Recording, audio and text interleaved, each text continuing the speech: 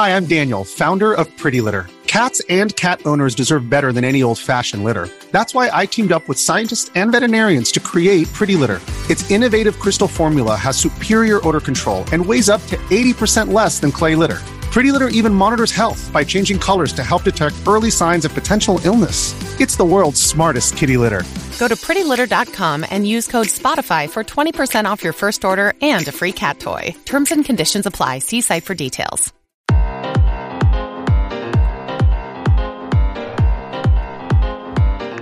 Ladies and gentlemen, boys and girls, welcome back. I said back because I know you heard about this podcast and you're here for a reason. This is Larry Charles, one half of the Game Dev Unchained podcast team, and I brought with me the man who got the most knife kills in 30 seconds in Call of Duty history, Mr. Brandon Fan.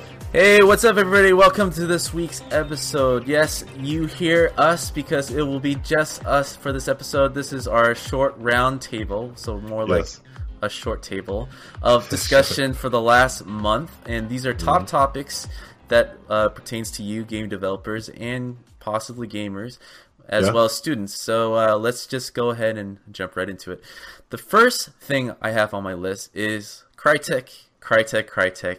How high have you fallen from everything? So Crytek, to me, right? They started out the year with good news. Was it like late last year? Where they got bought, or at least licensed to make Lumberyard, the engine for Amazon, where Amazon is using it to publish all their games. And it was at the brink of bankruptcy, I believe, where they were really having nothing going on. All their games were semi-hits or not hits at all. And so it was like a saving grace from Amazon to come in. It's like, hey, we kind of like your engine. We're going to license it. And we're going to change the name a bit, but we're going to use your infrastructure to make this thing going. But early in the month, something happened. There was a Reddit topic that popped up and said, help, I haven't been paid for the last 6 months. Oof. I don't know what to do. This is an anonymous posting, obviously, but this is my last way to get the attention that we're not getting paid. Hopefully this will help our situation over here at Crytek. I mean, that's more or less how it went. And of course, it went viral. And everything was heard throughout the game industry. I mean, this type of thing we hear once in a while, but not to this extent. This is pretty crazy. It's what's scary about all that is, like, one, the timing, it really sucks. Like, all these people are going into a holiday season, you know, without knowing that there's security for themselves. Then we see the news that 5 studios from Crytek are getting shut down. And I guess what sucks about this to me is, like, I actually don't think that Crytek makes bad games. I think Crytek is just very hard to use to make good games. You know what I mean? And I've had experience working in Crytek on Armored Warfare at Obsidian, and I used it a little bit when they made it free. I think they were one of the first big engines to kind of go free, and I played around a little bit. Crytek makes great looking games, like the lighting and rendering and just whatever other art terms Brandon can add to make it sound like I know what the hell I'm talking about. I'm serious. Crytek, always, I felt like the games looked great, but when I finally got my hands on it myself, I was immediately wishing I was using Unreal. Yeah, I hate to say it, but that's the truth. I mean, let's clarify it to make sure that people are listening know what the engine's. It's CryEngine by Crytek. CryEngine. Yeah, yes. It's kind of intermingling because it's kind of similar, but at the same time, like when we're talking about tools, there's nothing really that beats Unreal's tool sets for artists. But again, with most engines out there, like even Unity and all these proprietary engines that in-house use, the tools are like the last thing that the engineers would tackle. Like, they want to make sure it looks good, it plays well, and the tool is kind of like cherry on the top, and because it's mostly for internal use, so a lot of times it gets ignored. So with CryEngine, even though the tools aren't as bad as the proprietary engine, it's still pretty bad in comparison to Unreal for obvious reasons. Because Unreal, like, if you think about it, Unreal is like the most licensed. Well, Unity and Unreal, right? So these engines right here are licensed by a lot of third party, and so their whole company is dedicated to supporting third party. I mean, Crytek has tried, and we'll get to the next piece of news because they have multiple studios, obviously, and they obviously have engineers dedicated to making the engine better. Yeah. But what's scary is that even with the Amazon Save from Grace buying and licensing their engine to kind of build it, use it as a foundation to build off of, they are in terrible, tough waters right now because they're not paying their employees for 6 months, right? Yeah. So the result of this is obviously news coverage. Not much of a response from Crytek saying like, "Oh, this is tomfoolery. We're on our way to paying them right now," right?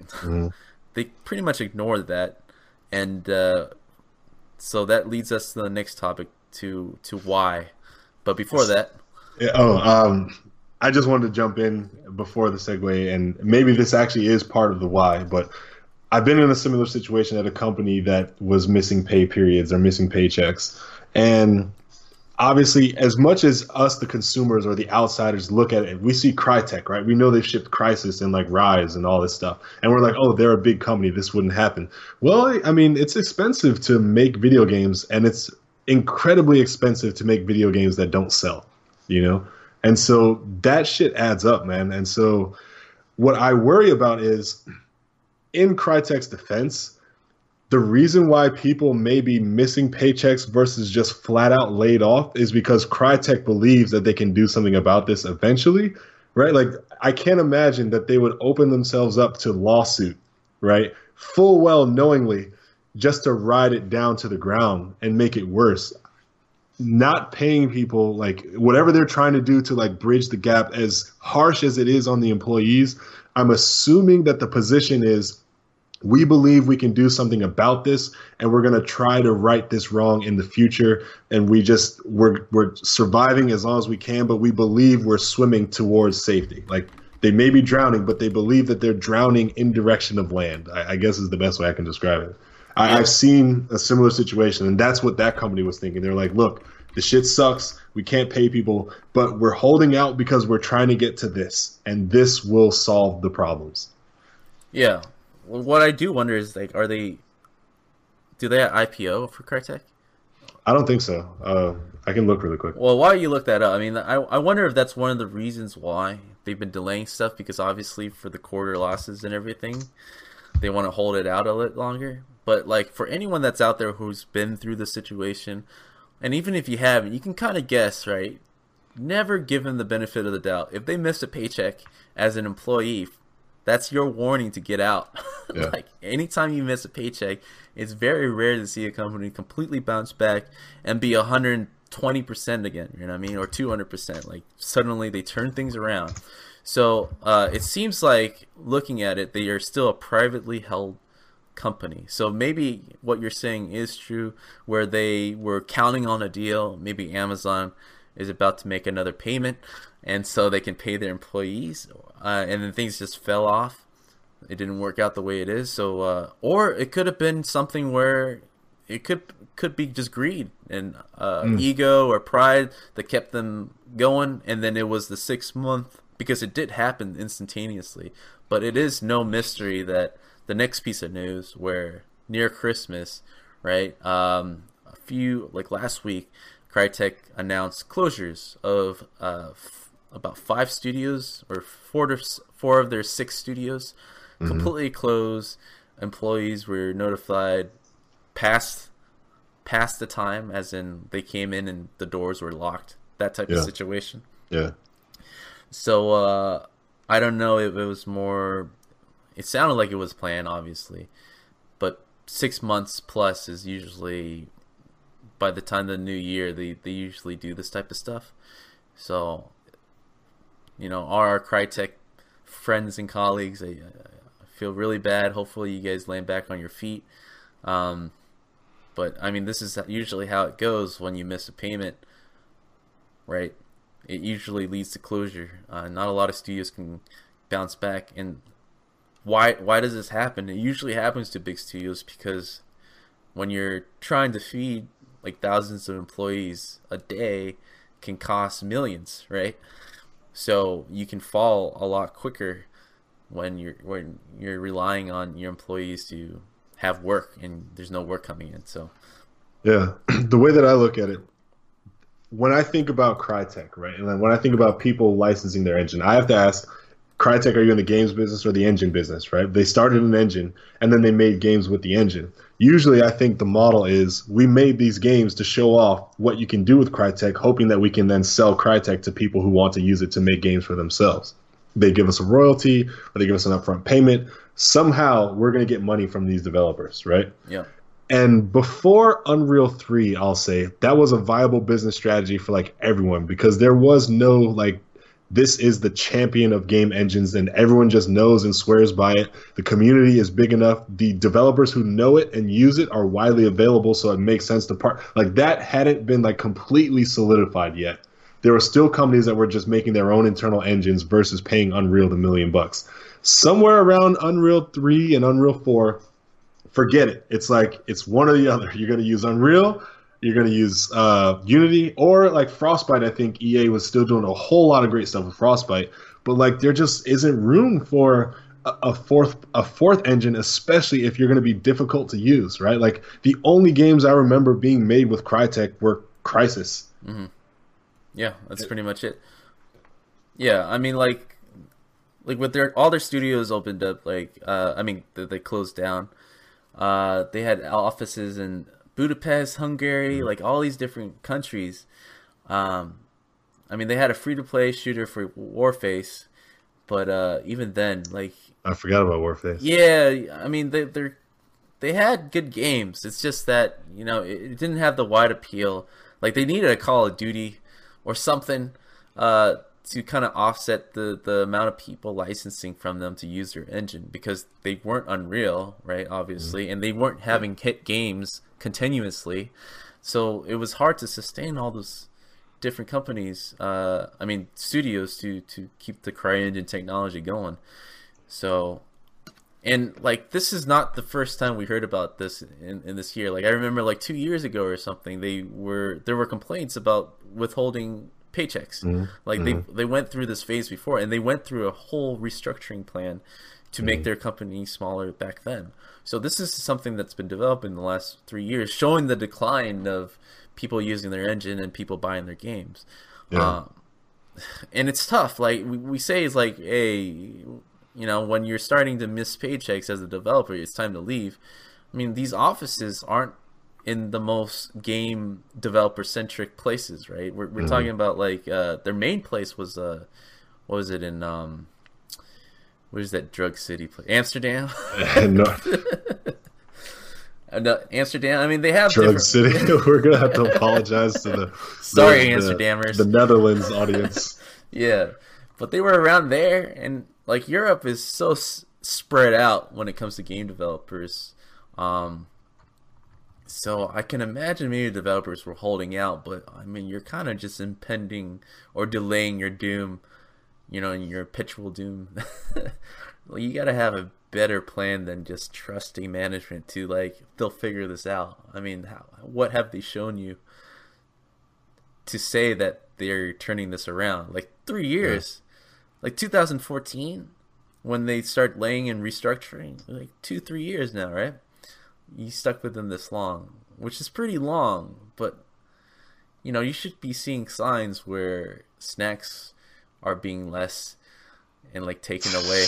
Like I remember at Digital Domain when I was there. I only was there for 4 months. I was doing contract work, but like 2 months in was when Digital Domain had was in the midst of the visual effects studios closing down because all the work were being outsourced or being made in Canada, basically.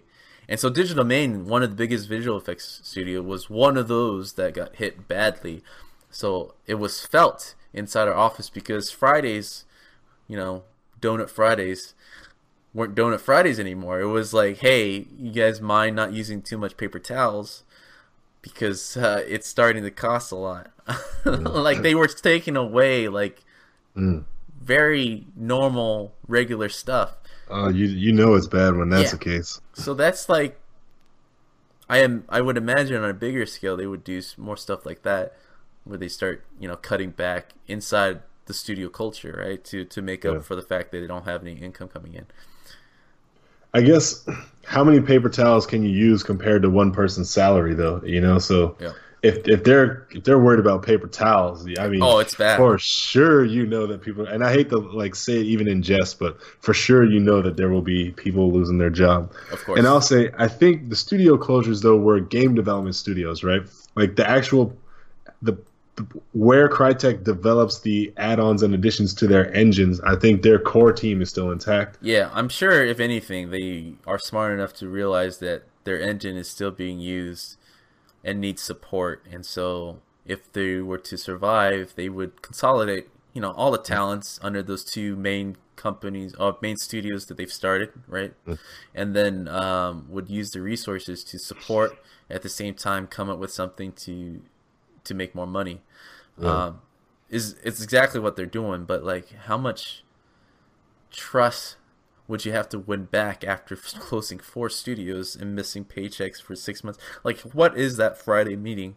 I haven't sat through one of those where like, hey, we had to close down 6, but I would imagine that Friday meeting is a lot of dodgy questions and blame, because a lot of your friends lost their jobs and you're still there. And no one's a big enough fool to stand there and actually believe that, hey, I know it's tough, but we're making all the right moves. Just stay with us, and we're going to turn this around. It's like, I will say and again, I'm being sensitive about this because I understand that there's a lot of people who don't have jobs right now, and I don't want to make anyone feel bad about where and why they work there. If I was at Crytek and I was like, look, we can't afford to make video games right now. Having these people who are game developers, we're either going to close today because we want to make video games, or we're going to stop making video games and maybe we can still be a business. Like, if it comes down to a black and white decision like that, then like I kind of understand, because I always remember like Crysis games, like their goal was to be like the unattainable level of quality, right? Like it's like Crysis was a benchmark game for high-end computer specs for like forever, right? Like I could still get Crysis 1 and be like, can your computer run Crysis 1? And that's like legitimate conversation even in 2016, right?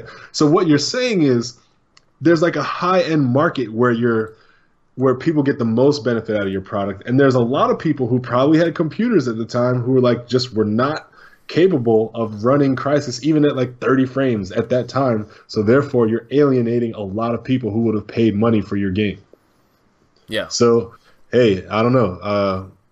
Maybe a lot of what Crysis had to offer was ahead of its time as far as game development goes. Maybe. Yeah. Business-wise, it was terrible. Well, I mean, that's Crytek. Hopefully everything works out. But for all you developers out there, please have a plan B, be your plan A at this point, because you guys need to get the fuck out. It's definitely difficult to stay with a company who's been just destroying everyone's trust right now. God damn. Well, it's true, dude. How can you close down four studios, right? I'm assuming each studio has more than like 10 people, right? To even call it a studio, and then to miss all these payments, it's like, obviously they don't have their employees' best interest in mind. Like 6 months. That's a good point. I understand. It's like, you can't. How do people live with no payments for 6 months and still show up to work? Like, that's such a waste of resources. For them. Like I said, the only way I could see this being legit is if they cut the game development arms and are trying to just move forward with the engine development. Yeah. So that's my last 2 cents on that. All right. Well, speaking of Crytek, which we seem to not be able to shake off this month, Star Citizen immediately responded by saying that the Crytek closures won't impact their game. So Star Citizen is obviously the game that will never be shipped. Oh, man. It's about $100 million over funding, right? These are private funding straight from the customer base, and it's just growing. And what started out to be like a simple space flight sim sort of has expanded to like a full-on first-person shooter, to every other strategy type of games and genres thrown in the mix, right? So, I mean, and with no concrete details in mind of when it will be shipped, like the way they're making money too is kind of weird. Well, ingenious if you want to be cruel, which is they sell ships that they promise that might or might not end up being workable in the game when they do ship. So like they're selling ArtStation props to people who are like still believing in the dream, right? And so so obviously Star Citizen is relying on Crytek to make their game. Came out to say, hey, we are still making the game, don't worry, investors or customers. If you're still with us this long, that means you're a bigger fool than I am.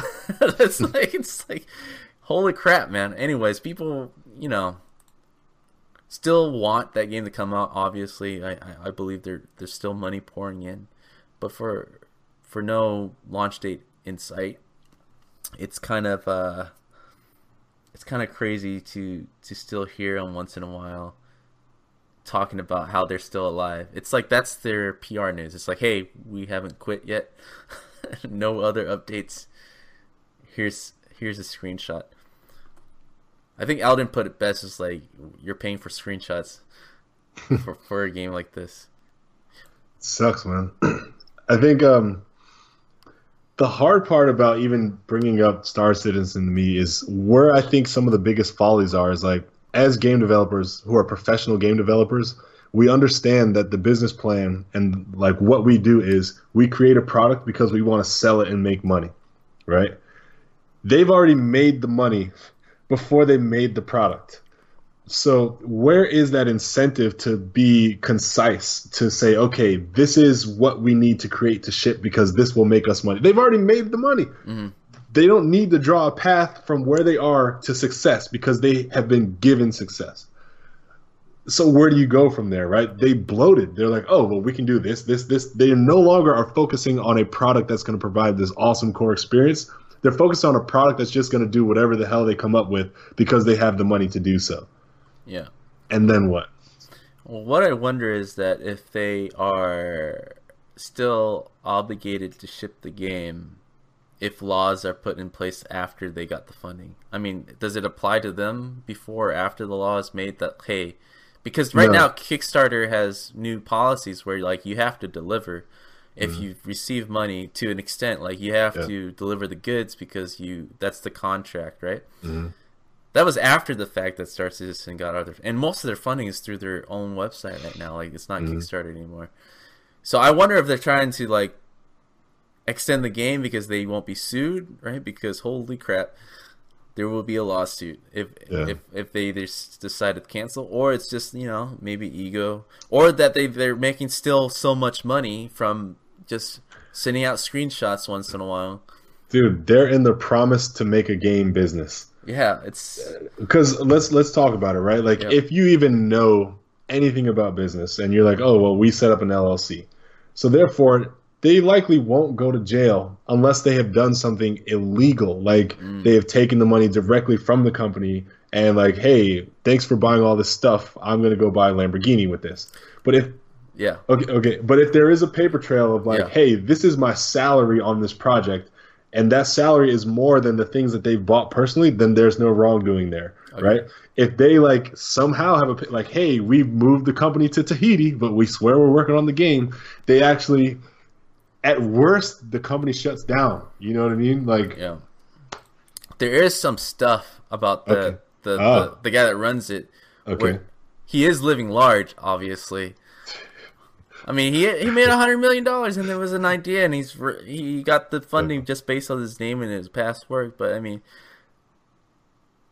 it's foolish to think that this guy is not running around with a better car.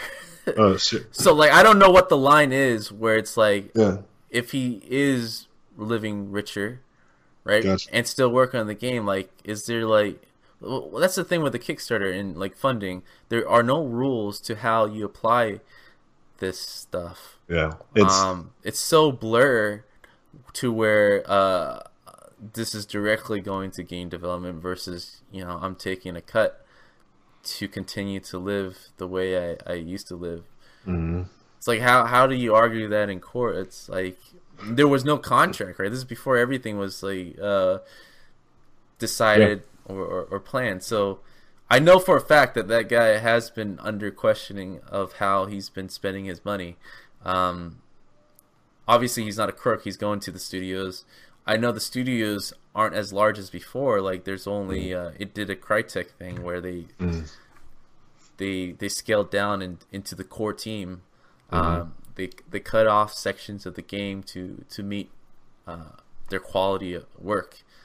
But I mean, these things are still happening. Like, there's no obligation that these guys have to do. I really do think they can cancel tomorrow and be like, oh well, we ran out of funding. It was a very ambitious game. We just realized that. I think legally there is nothing wrong with doing that. Yeah. What will happen, though, is obviously all those people who put that money into that dream and promise will be upset.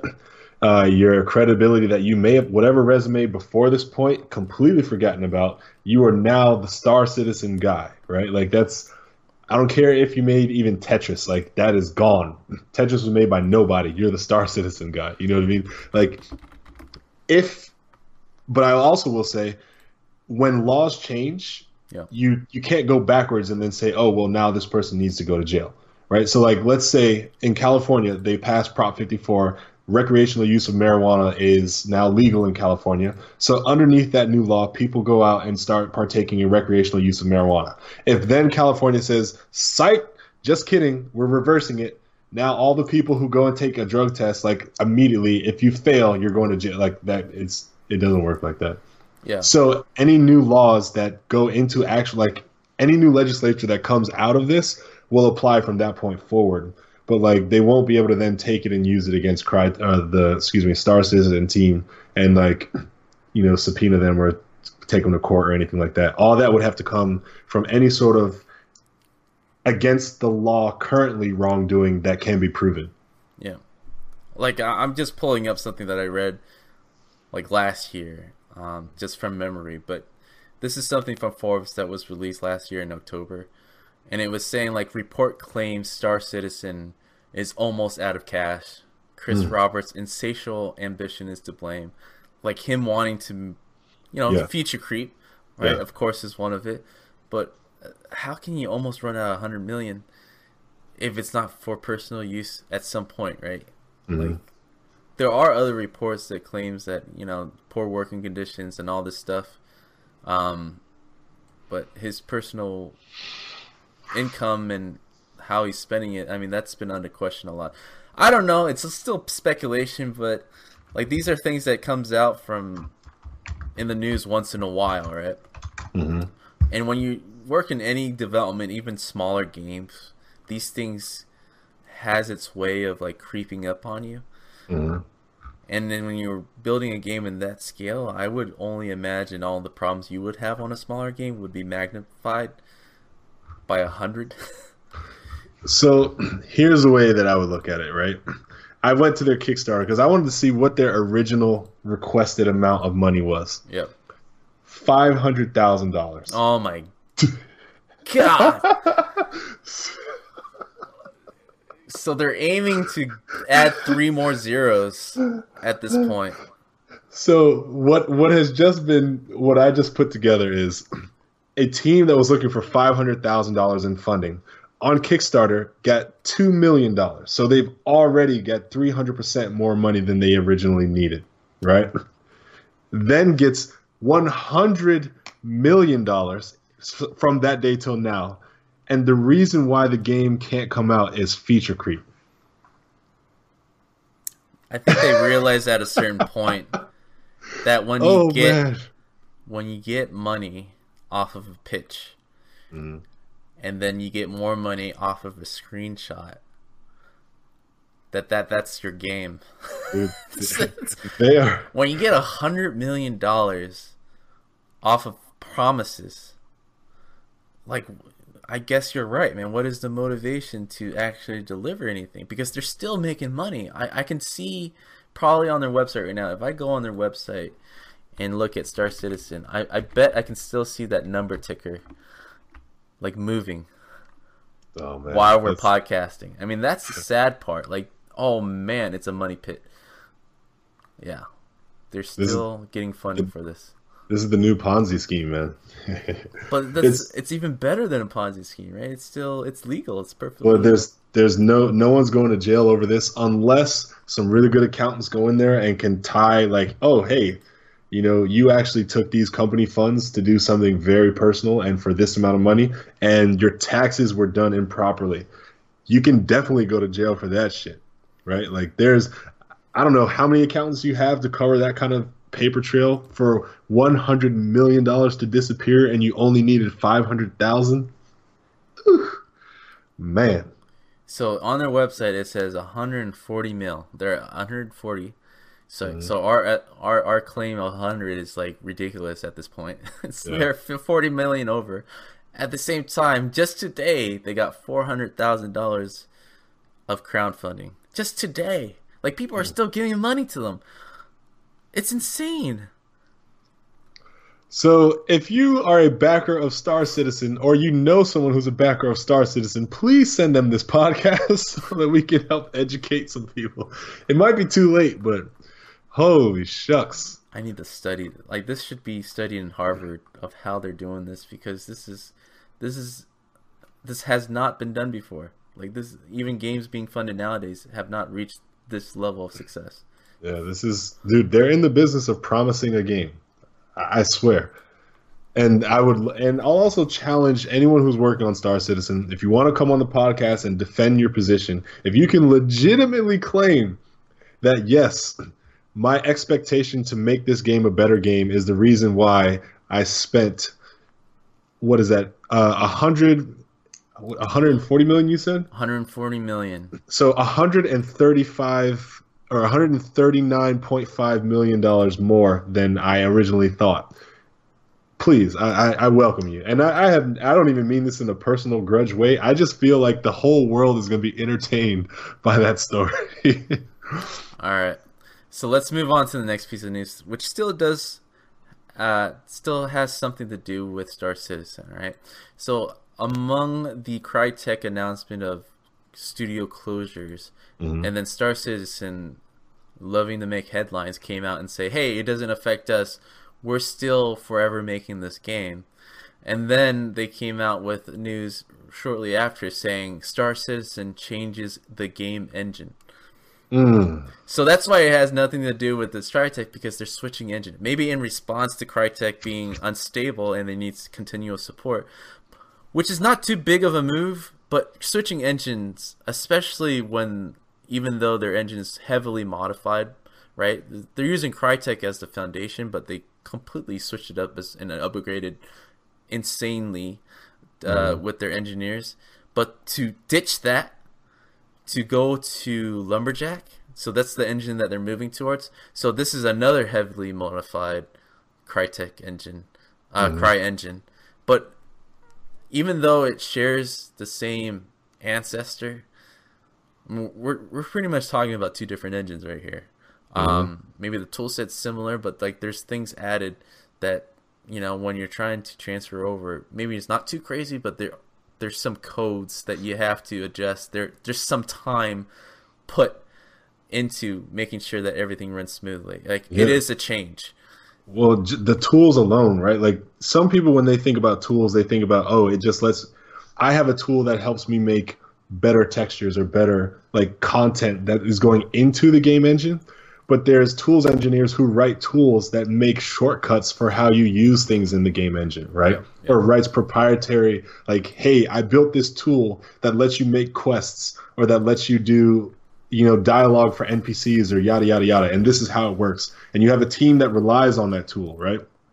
You then are like, oh, shit, we now use this new engine that processes data files completely differently, or it optimizes these same type of files in a completely different way. So therefore, even to rewrite the tool, it's not like you can just take those files from the Crytek version and then just drop it in the Unreal version. You know what I mean? Like, there is to know that you were what I would believe is close to the finish line to then say, oh, we're going to switch engines means you're redoing a significant amount of work. You may not be building the models all over again. You may not be, painting the textures differently or redoing the animations, but you're definitely redoing your quests. You're definitely redoing your systems, your mechanics, the actual fundamentals of how the game is supposed to work.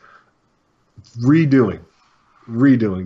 There's no way that them saying they're switching engines is a good thing if you're a backer. To me, that means we have more time before somebody tries to sue us. Yeah, I really do think they're just trying to extend the timeline. Because why wouldn't you? If I look at their daily crowdfunding goals, like just today, like I said, they got $400,000.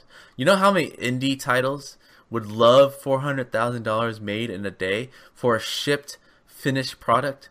Like, that is a success. And they did that with a screenshot. So like when they're looking at this money pit, for us, right? For them, it's like a money mountain. They're looking at ways to. I don't know what their game plan is, but it just sounds so shady that they're doing everything possible. Maybe they're trying to be the example of what not to do with a game in terms of future creep. But with their success, it's impossible to say they're doing it wrong, right? It's like everything we've been taught in school is like turned upside down with this game. Yeah, if their goal is we want to be, the what not to do, they're hurting everybody. No one is learning a good lesson from this. The people who are learning a lesson, the backers. And you know what they do when someone's authentic project shows up that's needing support? Nah, I learned from Star Citizen. Yeah, their best artist is their website designer, because they have a real-time ticker that shows how much money they're like. That's the only gameplay I see from this game. Oh man, it's just switching the hour, day, and week, month of their crowdfunding timeline and how much money they're earning every minute. It's like, this is the best game ever. Dude, how much money we're making.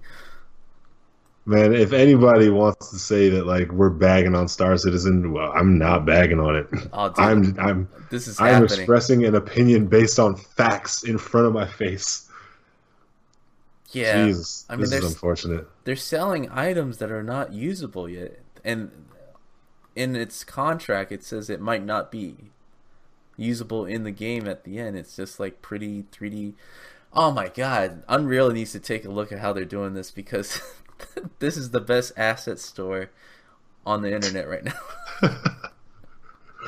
Hey, Unreal did step up the asset store. They added finally categories that kind of organize the information. So shout out to Unreal for the marketplace. Shout out to Unreal, but I mean, looking at their numbers, they're probably jealous about this. It's like, what? We can sell them this stuff and still not give it to them?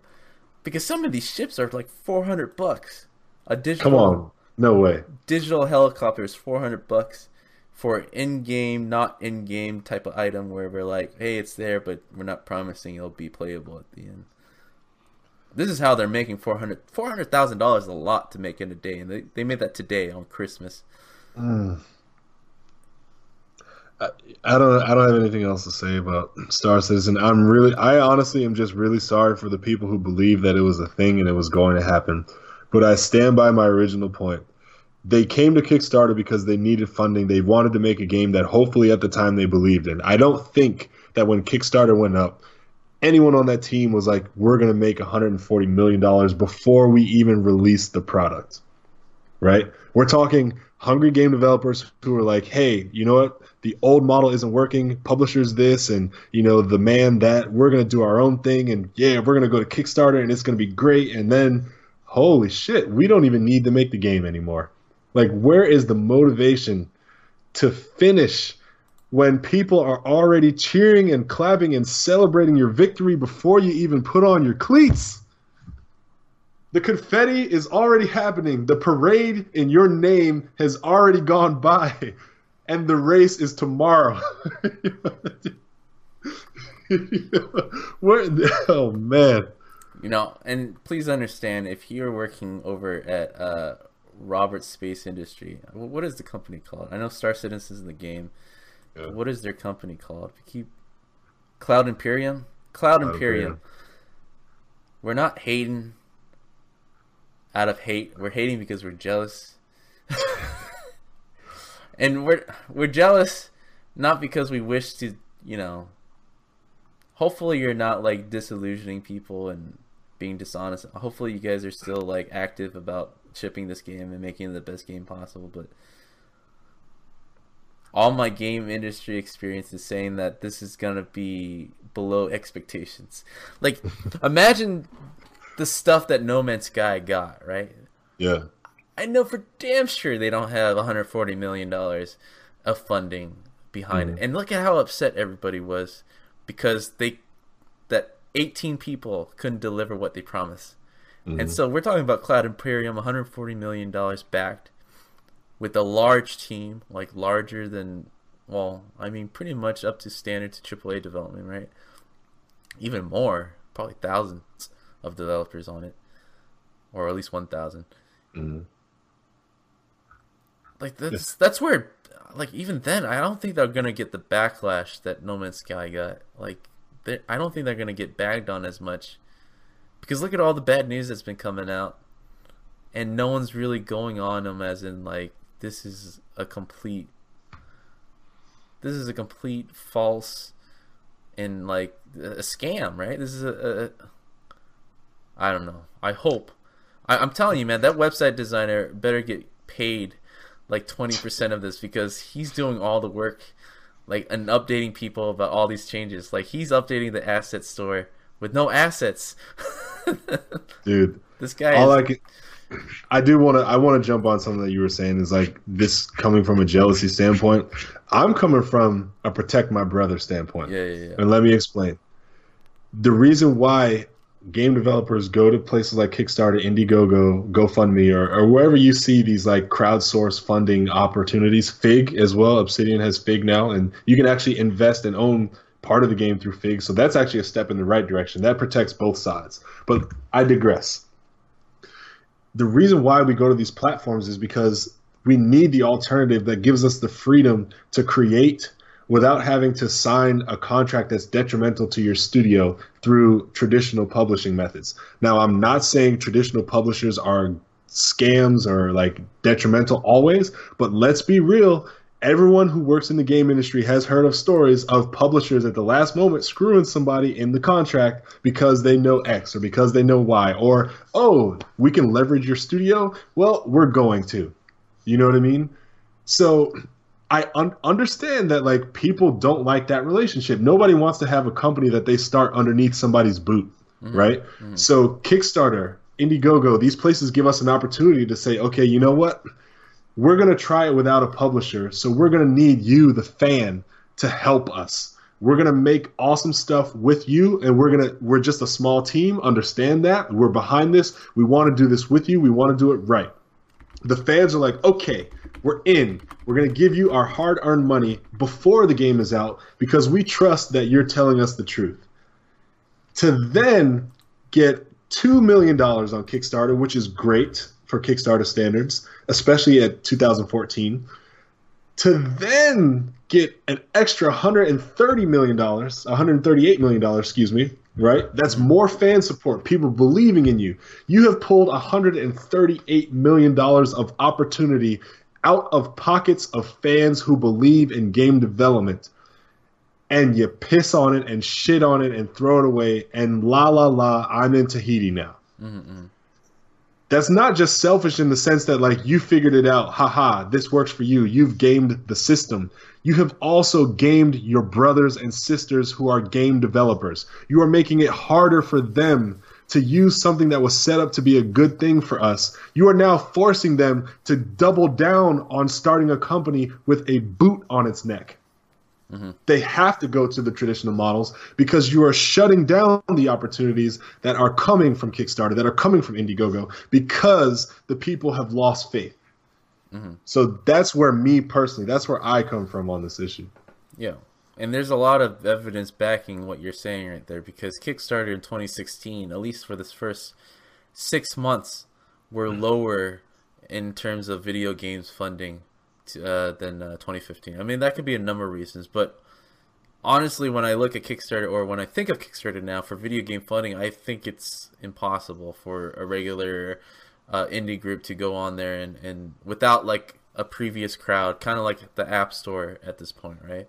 Mm-hmm. If you don't have an audience before to help you get funding, it's nearly impossible to make any noise on Kickstarter, because right now it's being bombarded by AAA developers who are really AAA, and they're looking at, as a marketing tool to create some kind of press.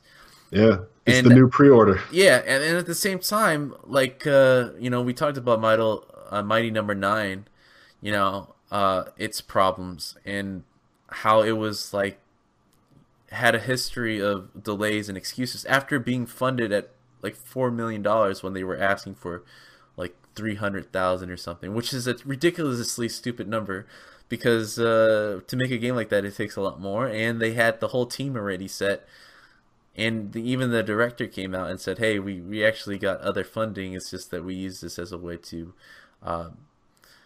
please our investors, as in to show confidence in our product by having fans putting their money into it.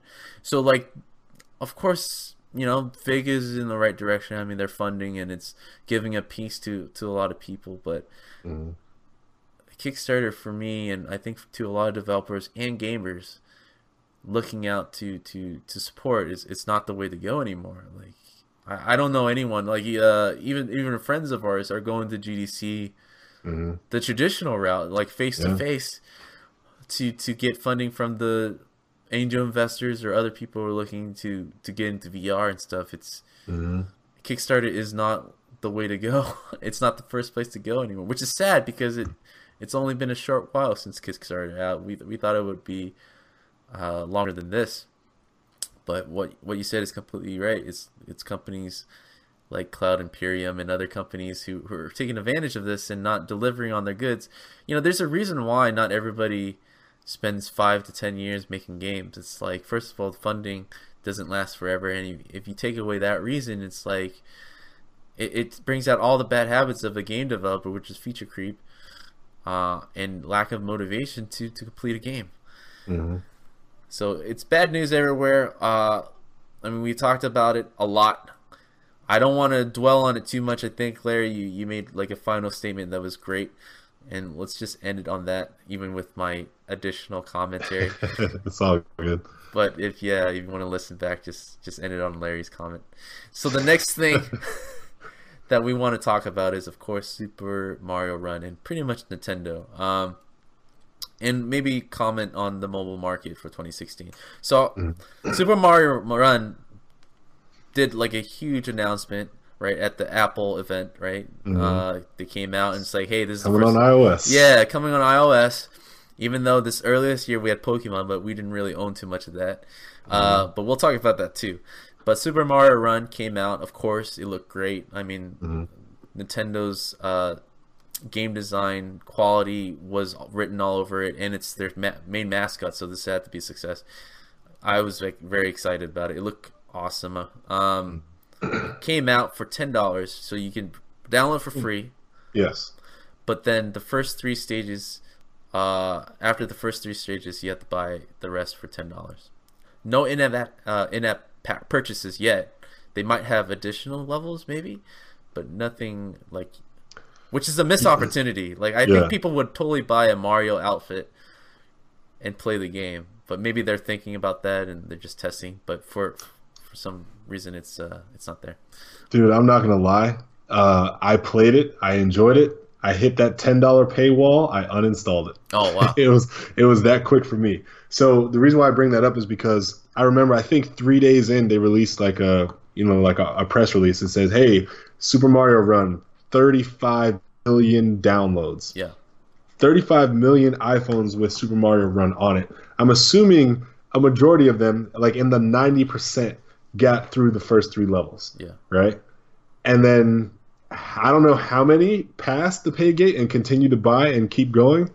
I'm still assuming it's something absurd. Like, Nintendo in a week's time definitely got their money back on making that game. So everything from here on out is like super gravy. Yeah. I have a number. Oh, okay. Don't know if you want to guess it though. Well, give me the constraints or the parameters for the number. So what number are you talking? How much revenue they made in a certain amount of time, or just what? how much money they made from that game? What's the time period from launch till today, or when? Yeah, launch till today. Like how much money they got? 70 million. Yeah, that's a pretty good guess. So 60 to 70 million. Oh, and I didn't cheat. I just guessed. They made about 60 to 70 million this month. Well, when did they release it? This month, right? I think it was December. So that's 2016 for Nintendo. 60 million on an iOS game. That was $10. So and that's in 1 month. In 1 month so far. So they made a lot, obviously, and like we're talking about the mobile market. So obviously they had Pokemon before, which they only own like 2% of the company, so they didn't make too much money. But like Pokemon from Niantic Labs made $600 to $700 million for 2016.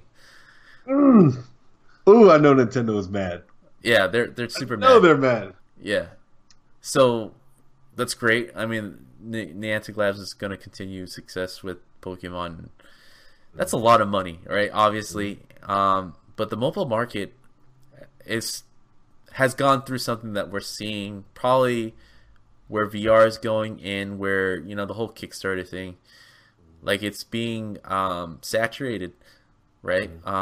Mobile market, if you want to make a splash, you pretty much have to be backed up by an established publisher. Like you're not going to see any investors at this point. You pretty much need to be established, as in you had like a hit before, and people are going to go to you to produce another hit. But if you're an indie developer trying to make a game, I mean, it's not to say that it's impossible for you to get noticed, but if you're looking for funding, it is impossible. Everyone's kind of eyeing VR for the next year. But to comment on that, I mean, like the people that you would make the most money last year are like the regular contenders. You got the Clash of Clans, you got the Candy Crushers, you got the Machine Zone guys making their game. They have 2 games. I forgot which ones. Like the Strike, Mobile Strike. It's like a Command and Conquer. Strike. Yeah, Mobile Strike. So those guys are still up there. It's the only 2 that are new are the ones we just mentioned, which is the Pokemon and Super Mario Run made it the top 10 for last year because they made a lot of money. Yeah. But that's it. There's not really any other games that we've heard of, like relatively, right? So we're talking about if you're an indie developer on mobile, you only need 2-3 people. You made a profit. You're a success, but you didn't make $600 million success. That's reserved for the AAA guys, basically. Yeah, here's what I saw. If I look back at the last 10 years of indie development, specifically talking about mobile indie, right? It starts with a bunch of tinker developers, right? Like Trism, iFart, these like small kind of experiences, like Appy, like you could imagine it was a couple dudes, might even be one person in their garage making a game or making games together, right? It was very indie centric and it wasn't a big juggernaut industry yet. The top 10 were held down by individuals or small groups of people. We then sell a shit ton of iPhones. We sell a shit ton of Android devices. There are now 1-point-something billion people in the world who play games on their phone and have phones that are capable of playing games. Obviously, the big companies now see that this is a territory worth fighting over. You putting out a Trism today, you putting out like an iFart today, all that you can rely on is word of mouth. Because the saturation is why independent developers can't succeed right now. We don't have enough of a voice to shout louder than the other person shouting. But Nintendo has the relationship, has the money, has the resume, and the clout to say, Apple, we are going to do a deal with you. We simply want to tell everyone that we're doing this at your WWDC or whenever they announce that. Because that's how you get above the noise. That's when 1.x billion people are like, oh shit, Mario's coming to iPhone. I better go get that. Yeah. You know what I mean? Yeah. And so we're seeing, Larry and I agree on this, and we've been talking about this. We're seeing the same thing that's happening with VR. So VR right now is going through its tech demo phase where, a lot of people are trying it out. There's like one-off game design stuff that's kind of showing the potential of it, but not really heavy hitters yet. So I believe that 2017 will be that year where we're starting to see like real VR games, using it to its potential by experienced developers backed up by interested investors. And investors, notably, are going in there trying to fund these projects.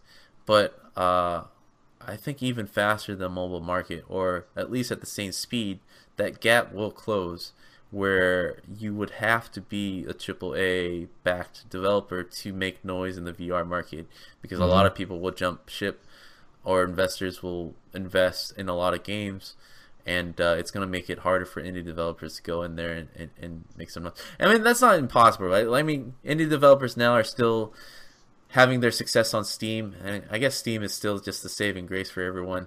But it's that gold rush period of like, here's something new, everyone's attention on it, and if you're someone small, like a group of 3 or 4, like if you want to get some attention just by making and working on the platform, this is it. Like 2017 past this year will be a lot tougher.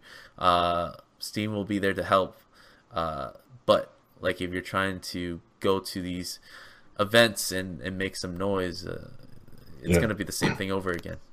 I think as an indie developer today, right, like the gold rush for sure is dead on on mobile phones. And you can't say that it's available now on VR because we're having problems with unifying the platform. So there's like a segmented marketplace, and there's not a lot of money in VR right now, but there is opportunity in VR. There's money in VR if you are trying to get investment, right? But as an indie, if you're like, hey, I just want to make games and get them sold, I think you need to be better at marketing than you are at game development. And this is coming from a game developer.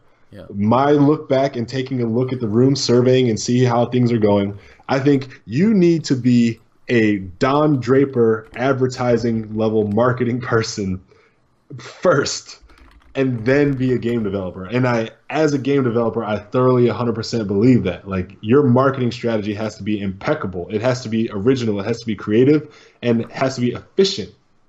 You have to come up with some sort of way to capture an audience that's way different than everyone else is doing, because everyone is doing the tried and true.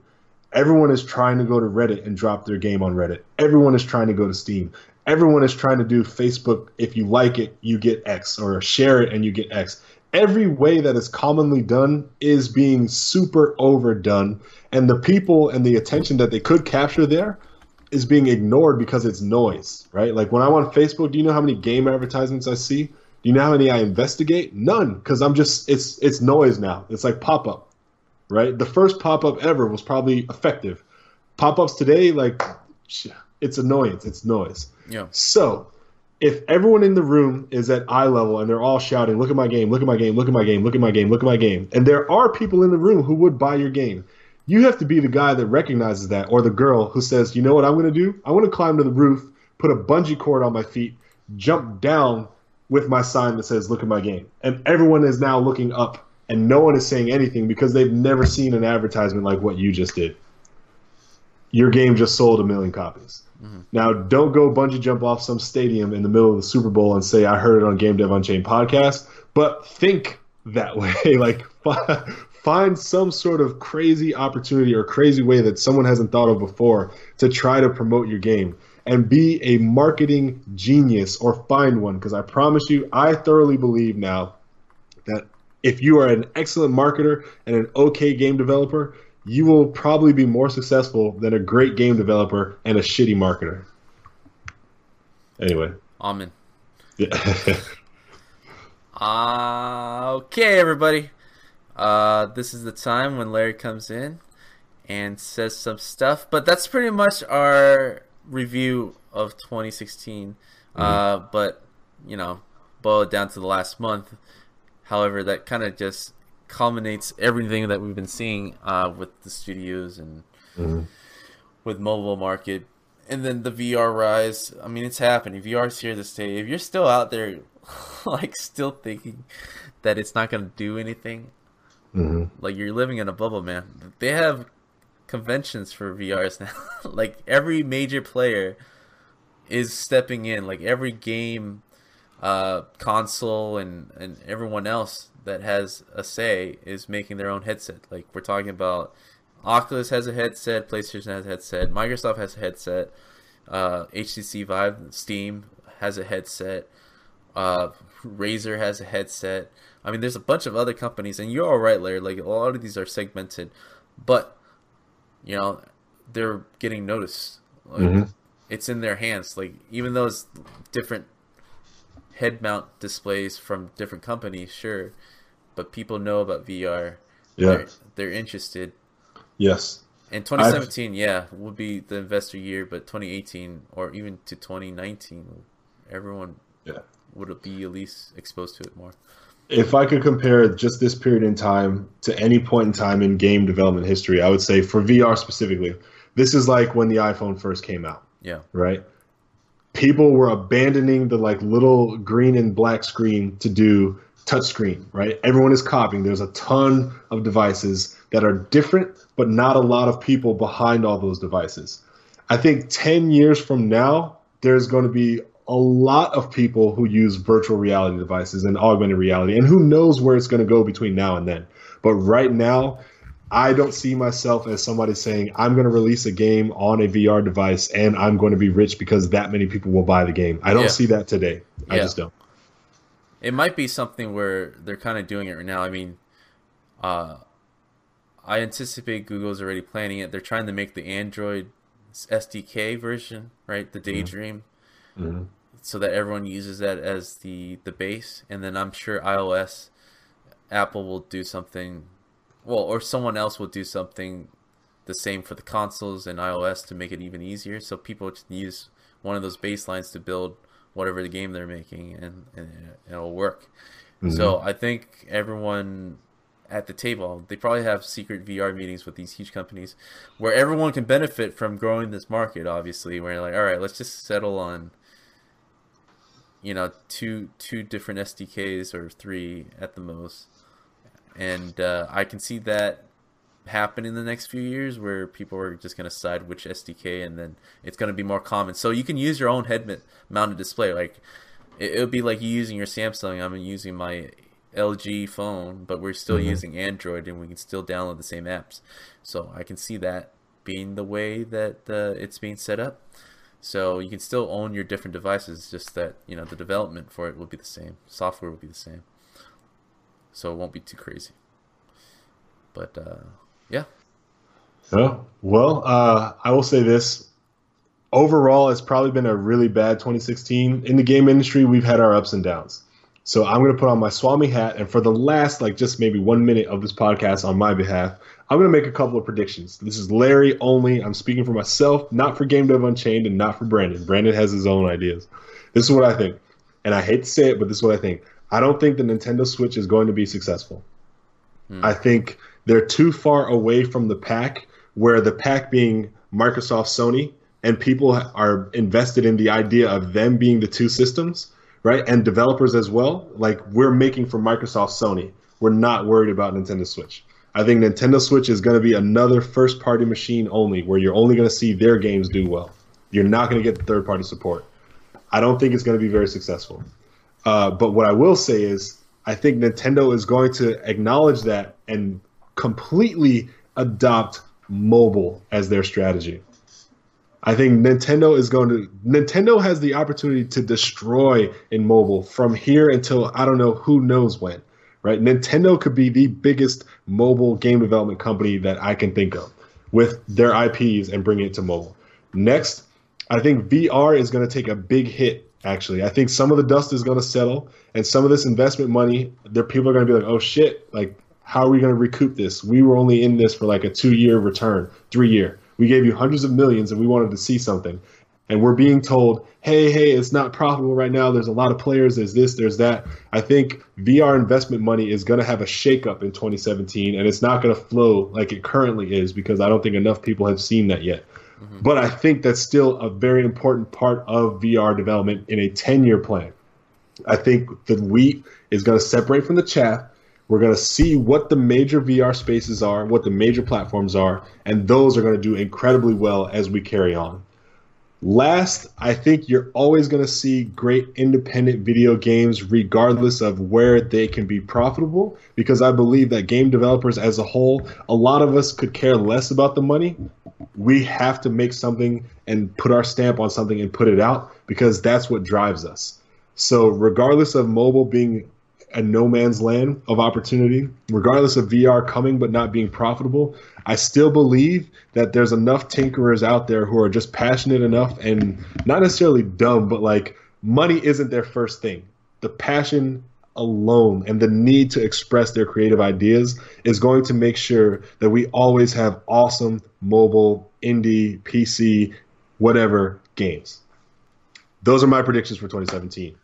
Yeah, I mean, I agree with you with most of them. My predictions will be a little quicker. Well, just to say, because you already said a lot of things that I was gonna say. Like, I do agree the Switch won't be as successful as the Wii, but more successful than the Wii U, probably. Oh yeah. I don't know how much of that will be in the middle or in the upper chain of things, but probably in the middle or lower in the middle. It won't be as big of a success that they would think, but I don't know the full feature of the game. Even they have gyroscope, I guess, and then all the touch control and all this rumor stuff that they haven't announced yet. They will fall back on first person. I think the whole mobile push is partly because of the pressures from investors, and at the same time they're kind of like creating a nest in case the Switch doesn't succeed, because I think they made up their mind like this is the last console. If it doesn't work, it doesn't work. We're going to mobile. Especially seeing all the success they've been getting from $10 games, right? So I agree with that. VR, same thing. 2017 is the year in the investors. It will be a while before I see any huge profits from developers or for investors as well. Mostly because this is what I think. 2017, we will see the first VR system seller software. Okay. We'll see a game that everybody will at least turn their heads and say, I want to play that. What do I need to buy? Not to the extent of course, it's still an 800 device. Hopefully it go down to 600 at most, I guess. It won't be halved in 2017, but the price will go down. Consumers will see a system seller in 2017. I think there's been enough time for the AAA developers to get behind something and create it to its potential. And that will start the turn of things for 2018 and 2019, where people will see like you can make a successful, profitable game that everybody will buy the system for. It might happen first on the PlayStation VR, I think. Out of that's all the safest place for it to happen, to be honest. Yeah, as a developer, I would aim for that to make sure, because I think as of now they have the most VR sets in households right now. Yeah. So that's happening. Mobile's the same. I think the Titans are still going to be the Titans. Clash of Titans. Clash of Clans. Clash of Titans. Yeah, Clash of Clans will still make money, and Candy Crush will still make money. I think we'll see maybe one more or two more titles from Nintendo that will make another splash. I think we're going to see a lot more Nintendo in the top 10 from this point forward, for sure. And then I think that's it. AAA will still struggle. I don't think that's the thing about everything that's been developing. AAA has been sort of the same, if not getting worse. Yeah. Because they're not It's not growing. It's not growing at all. It's like serving the same amount of people. And even with that crowd, people are getting older and they're not playing games as much.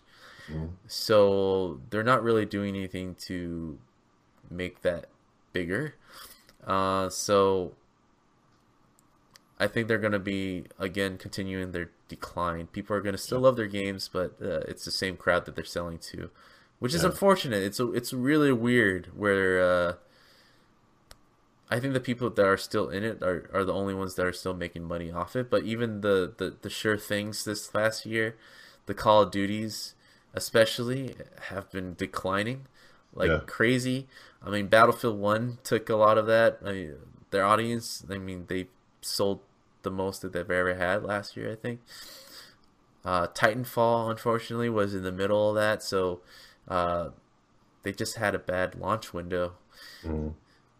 But like all the regulars, like the sequels aren't doing as well as they used to, basically.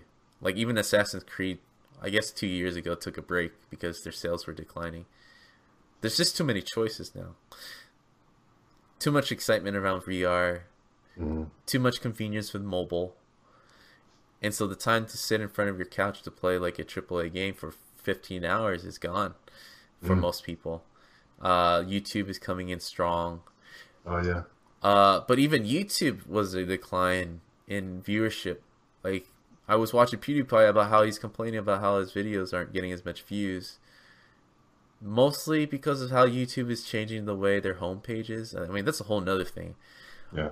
But I mean, that's one of the wishes for next year. If we're talking about resolution, I want to bring on a YouTube reviewer to talk about that side of the business, because I have no understanding of how that works. How the game is it Twitch mostly now? Do people like watching it live versus pre-recorded? Like, there's so many questions I want to ask. So, more on that later. But that's pretty much my projection of how I see everything. Development's going to be the same for AAA, I think. But yeah, that's 2016 for me. All right. Well, since we have no guests and we've used more than our hour's worth of time, I am going to be the first to say Happy New Year. Thank you for listening to our podcast, riding with us for all this time. We appreciate every single click, listen, and especially the shares. If you ever share our podcast, thank you so much. I just want to say that personally. And I'm Larry Charles. Have a wonderful New Year. Good night. Yeah, thank you again from the bottom of our hearts. It's been a great year. Again, sharing is caring. If you really care about this product that we're putting out here, it does help to go on iTunes and give us a rating. It actually helps us climb the listeners' podcast chart. So if not, who cares? Just keep doing what you're doing, but we would love it, right? If you did what we just asked. So again, this is Brandon Pham. Thanks for joining us this week. See you next week. If you enjoyed this podcast and you want to stay in touch or continue to follow our developments, then you need to go to facebook.com/GameDevUnchained and drop a like and stay in touch. You can also get the direct feed for this podcast on SoundCloud.com/GameDevUnchained.